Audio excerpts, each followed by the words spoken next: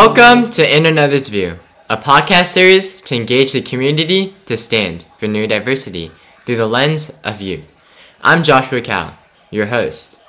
Today, I'm very honored to introduce our guests, Rayan Ali and Hassan Samila. They are both seniors. They are the starters of an ISL project incorporating neurodiversity into the classroom. Welcome to In Another's View, Rayan and Hassan. It's an honor to have you guys. Thank you very much for inviting us. Let's get started. So first of all, what does the term neurodiversity mean to you guys? So the general definition of neurodiversity is the range of differences in the individual brain function and behavioral traits which are regarded as normal variation. And to take that a step forward, however, we wanted to think of neurodiversity as something that impacts all individuals. Yeah, I would add to that. The way I view neurodiversity, it's fundamentally rooted in the strengths-based model. So I kind of see neurodiversity as being a way to kind of actualize the strength-based idea. So neurodiversity to me is not only recognize that people that have these, quote unquote disabilities actually have a lot of strengths, but the second part of that is also accommodating for the strengths and allowing them to develop those strengths and translate those strengths into their lives and the lives of the people around them. So I think it's the two-step or two facets of the idea of neurodiversity there. That's what it really means to me. Yeah, definitely. Neurodiversity is a foreign term to many, and I loved how you guys incorporated the strength-based model into your unique definition of neurodiversity. So now I want to ask you guys, have you ever experienced any stigma around neurodivergent members? And what triggered you guys to join this neurodiversity effort? Sure. So personally, I wanted to join the neurodiversity effort because I have close relatives that are neurodivergent, and I have had personal experiences where I've seen my friends and peers being bullied for their differences at school, which should not be the case in any environment, especially at school where students come to learn. So that's one of my experiences. Hassan, do you have any experiences you'd like to share? Yeah, so for me, I kind of got started. I know I'm kind of diverting from the question, but I kind of got started with the whole neurodiversity initiative, kind of as a consequence of my involvement with the buddy club at our school. We call it Bulldog Crew, official buddy club with special education program. I'm a senior in high school right now, so I've been doing it since I was a freshman. And kind of as it's developed and as we've kind of gone through activities and had these opportunities, speak at this event or work on this project with this organization, you kind of get, I guess, gain a platform at your school in a good way. People get to know about what you're doing, and the impact that you have. But on the contrary, there's going to be people that will kind of question the basis of the work that you do. I remember one time, sophomore year, had a very memorable, not a very good way, conversation with a classmate, and pretty much it came down to his point of view. Came down to, I guess, what we'd equate to social Darwinism, like the idea of why would we help people that are quote unquote inferior to us. He didn't explicitly say that, but that kind of was, he was implying that heavily in the way that he talked. And that was a pretty disheartening and discouraging, thing to hear, because you kind of think that type of mentality isn't really a thing anymore with all the progress that's being made on the global scale, and being more inclusive and I guess neurodiverse more specifically. So that conversation really, it got me to think about ways that we can kind of tailor or at least explain the work that we do and the underlying foundations of our movement, the neurodiversity movement, how we could explain that to the general public, right? I'm not necessarily saying that every single person who has a negative view of neurodiversity doesn't really believe it's it's scientifically rooted. I'm not saying that those people are inherently evil. I just think they need to have the proper education on what it really is, and why it matters. Yeah, and to add on to what Hassan's saying, I feel like a big part of these views that people have come from a lack of education. And if we're able to provide them that knowledge of neurodiversity through say, for example, we're planning on doing staff faculty trainings, if we're able to provide these types of education to teachers, to students, we really think that we can curve like these negative stigmas people have and views that they have of neurodiverse individuals. Yeah, I agree that neurodiversity, people are rather uneducated about it. Like, we see a lot of movements about racial diversity, educational diversity, but neurodiversity isn't at that grand scale yet.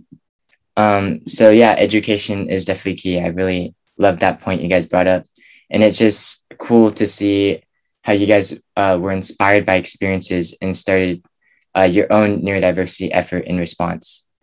And for your project that you guys has started, could you share about what it is and just how it got started?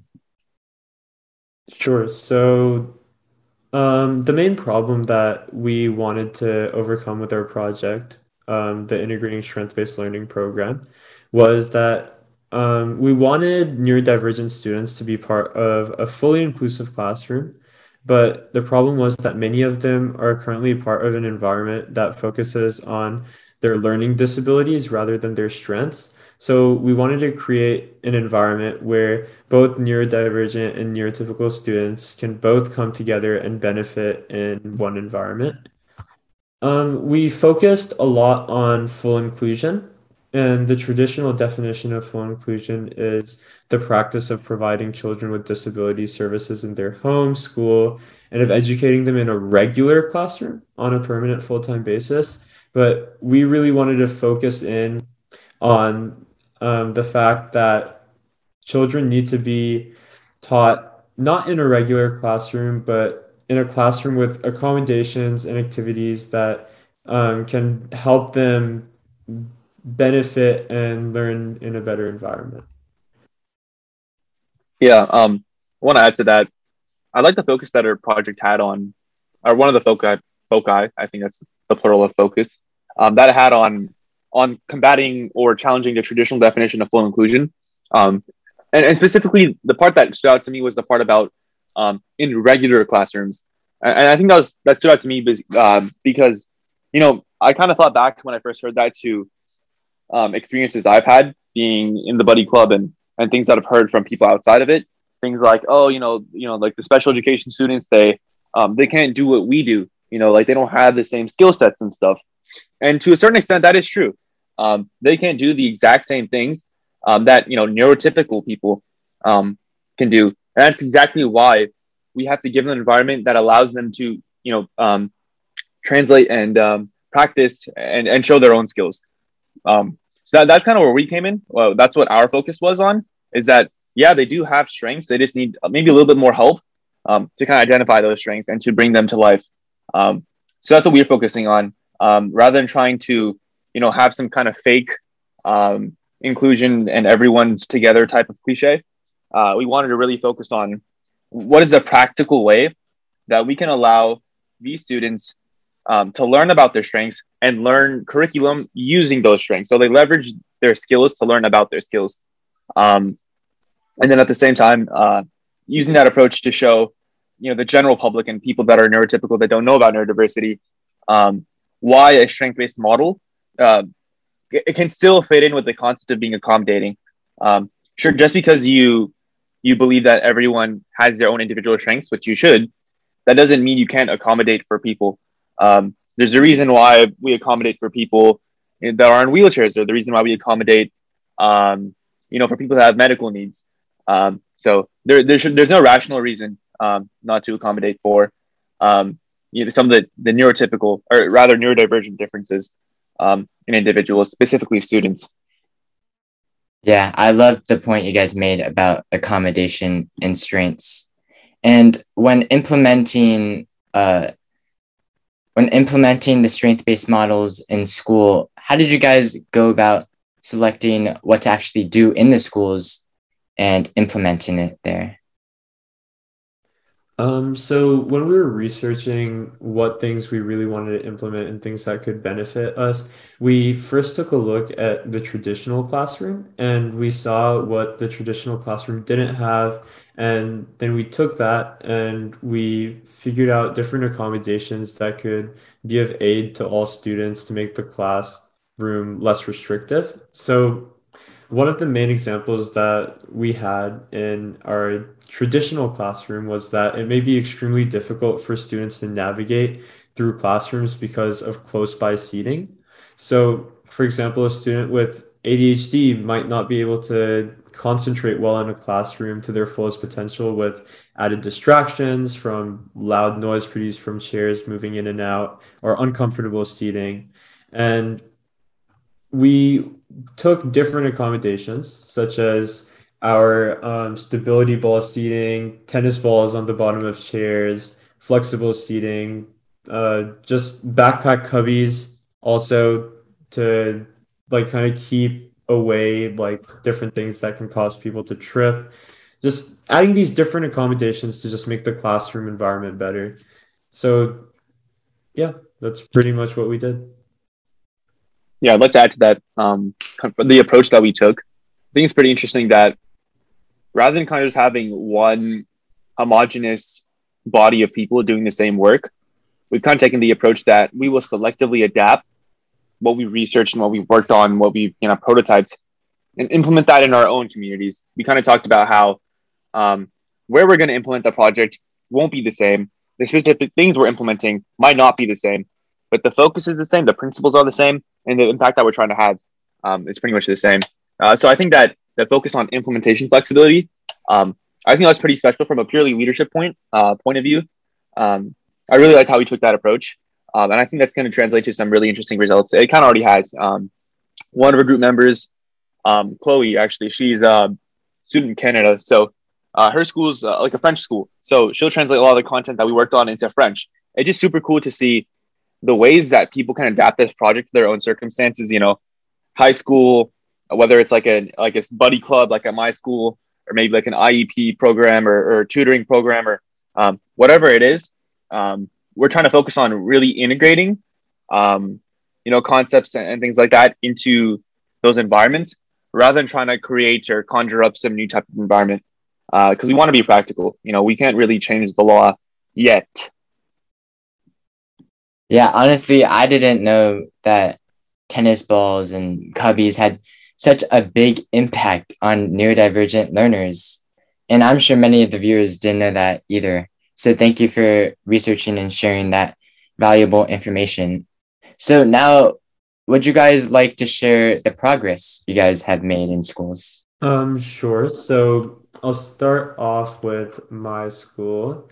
At EVHS, so we started off by contacting the principal and doing all of these really cool things. We contacted the principal, the assistant principal, and the head of the special education department and told them about our project. And they actually, we received really great feedback from them, and they all were really happy about our project and they really wanted to collaborate with us. And we were able to start implementing the tennis ball implementation on the bottom of chairs into some of our classrooms. So in my physiology classroom, I was able to finish covering all of those chairs with tennis balls, which was really great.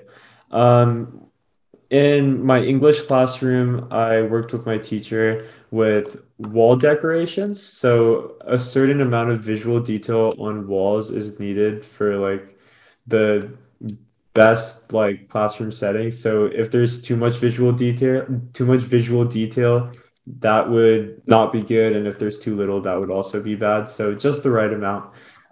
We also worked on flexible seating. So we have like couches in that classroom and all this just great seeing like we have these like swivel chairs so that students can turn when the teacher is speaking. So we have like a few accommodations started at our school. Hassan, would you like to add anything? Yeah. So what's going on at my school is it's interesting. We're taking more of the approach of focusing on activities. Um, Special education program at my school is doing a great job with physical accommodations from the time I entered as a freshman. I kind of start to see some really interesting and unique, classroom layouts and designs that I hadn't really thought about until I got back, or I went to the SMP Reach Camp, and they started to mention some of the physical accommodations that are useful for people that are neurodivergent. And I thought back, hey, I've seen that before. So it was really cool to kind of see that even before we got started on our work, that this was already kind of being done. So we're really just adding to progress. That's kind of the hope. In terms of what we've specifically implemented, we've done a few pretty interesting things with the activities. The first one is over the summer, we started doing community service-based activity building. So we'd have members of our buddy club that are identified as neurotypical. We'd have them make activities according to their own interests. So whether that's music or geography or math, tailor games and activities on slide decks and stuff to those interests in an accommodating and flexible way that can be shared with neurodivergent students, so they can also kind of learn about some of those interests and obviously learn curriculum in an accommodating way to their own strengths, right? So we present the curriculum in different formats. We don't try to use a one-size-fits-all approach to learning. We kind of try to have it flexible, the activities. Another thing we're working on is establishing buddy groups in our program to kind of get neurotypical and neurodivergent students to come together in the accommodating setting. So instead of just putting them at some random table, we're trying to bring them into our classrooms where the accommodations are, where they can be on flexible seating, where they could use Orbeez to relieve stress and things like that, and where they can point to signs that indicate emotions or indicate things that they want, and have them do activities there.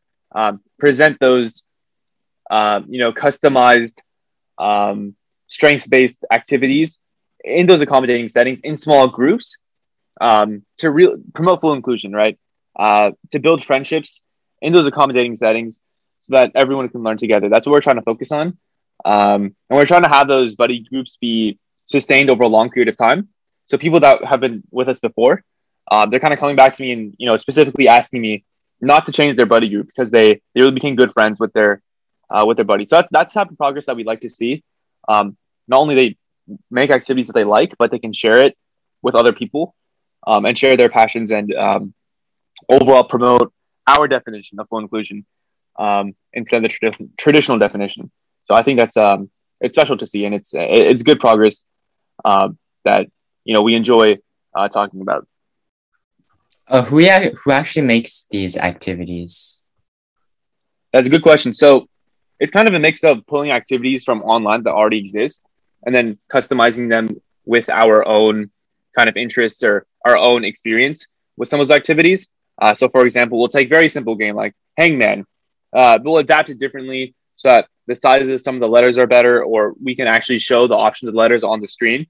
Kind of very, very simple accommodation to some of those activities so that people can really see how small changes can accommodate for a much larger audience. Other activities we kind of make completely from scratch. For example, I collaborated with the special education teachers at our school. We essentially made really small videos asking personal information-based questions to students.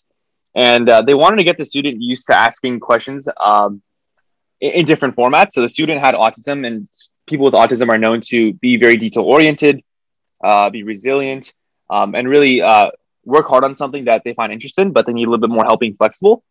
So you kind of want to tailor to both that strength and that weakness. So we had multiple people making these personal information videos to get the resilience part of it. A lot of videos, having it recorded so they can go back to it on their own time and kind of build that skill on their own accord. But having multiple people do it brings in the concept of flexibility. Now they have to answer to their teacher, then their friend, and that type of thing. And then what I wanted to do to add to that challenge of flexibility is use different virtual backgrounds when asking those questions. So they would actually see, even it's the same face, it's me. In the background, there'd be a different setting.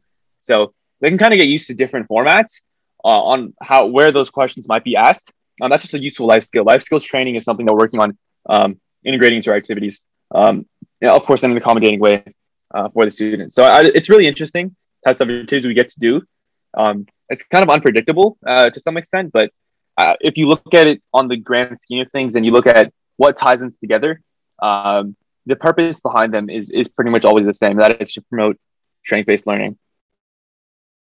Yeah, it's great to see how creative you guys are with accommodations. And I love the movement you guys are doing. And for our listeners who want to leverage the tools, programs, accommodations, activities you guys are designing, how could they leverage from your tools and make change in their local community? I really think that if you're an individual who wants to start something where you can involve students, faculty, and really just get the community together and create an environment where neurodivergent individuals feel like they are in a classroom setting that they can benefit from. I think that at your clubs, at your schools, or any, yeah, at your clubs, at your schools, really like kind of implement new accommodations or try to make a classroom where those students can benefit from so that everyone can thrive and learn in an environment where it is best suited for all the students. Yeah, that's that in terms of advice. I'd give advice to people interested in neurodiversity initiatives. Same advice I'd give to people interested in any type of initiative. And that's to start with some kind of a value, some type of thing that you really believe in, something that you kind of want to change, something that kind of, when you think about, kind of makes you angry to a certain extent. Like we get angry when we hear people saying things about our students and our friends in special education, and we want to change that stigma. And then people in a lot of different fields, in a lot of different areas of social work, humanitarian work. I think it's the same pattern there, the same concept there. So identify some of those things that you really care about, what your values orient you towards. Don't just follow your passion. I think that's kind of shallow advice. I'd say follow your values. That's kind of the approach I would take. And then from there, work on making that practical. Just take a small step towards working towards that overarching principle that or overarching vision that you want to see.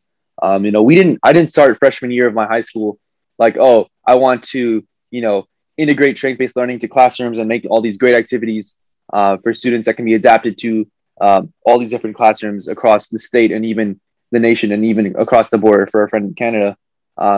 We kind of just got started because, okay, well, we want to provide a service to special education students, and we want to bring together neurotypical students and neurodivergent students. We want to have full inclusion. One of my good friends I first joined with, he was in the music program. So he kind of told me about how he was kind of surprised that many of the special education students are really good at music. So I just thought that was super cool to hear about. So kind of just that I guess general interest that first got us there.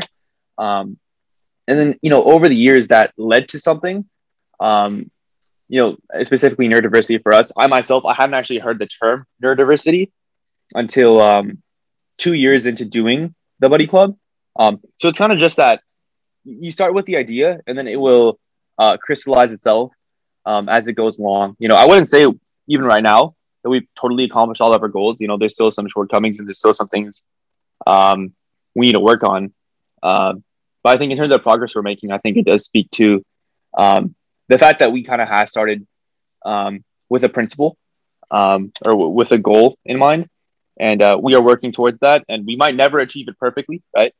But that we're going to keep trying and do the best we can in high school.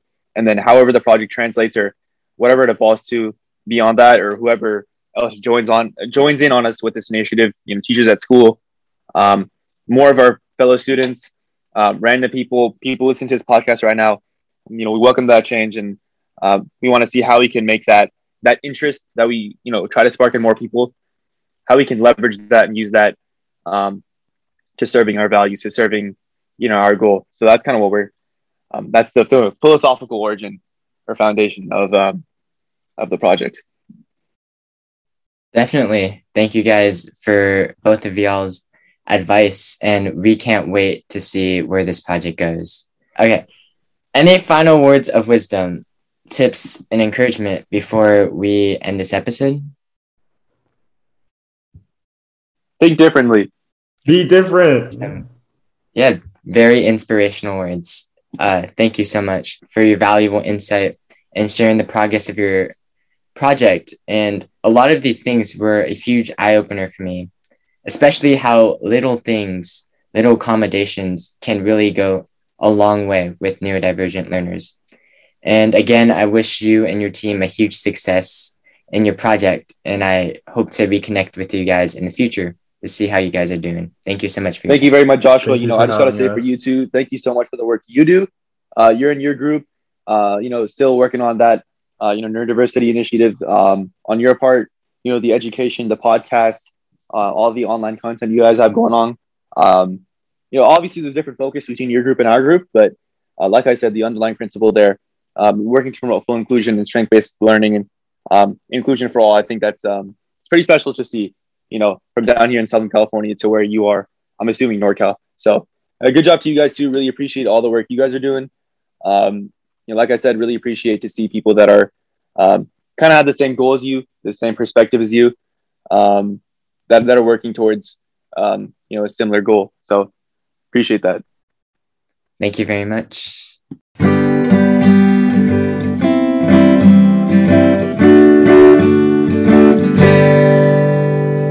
Rayan and Hassan's messages were amazing.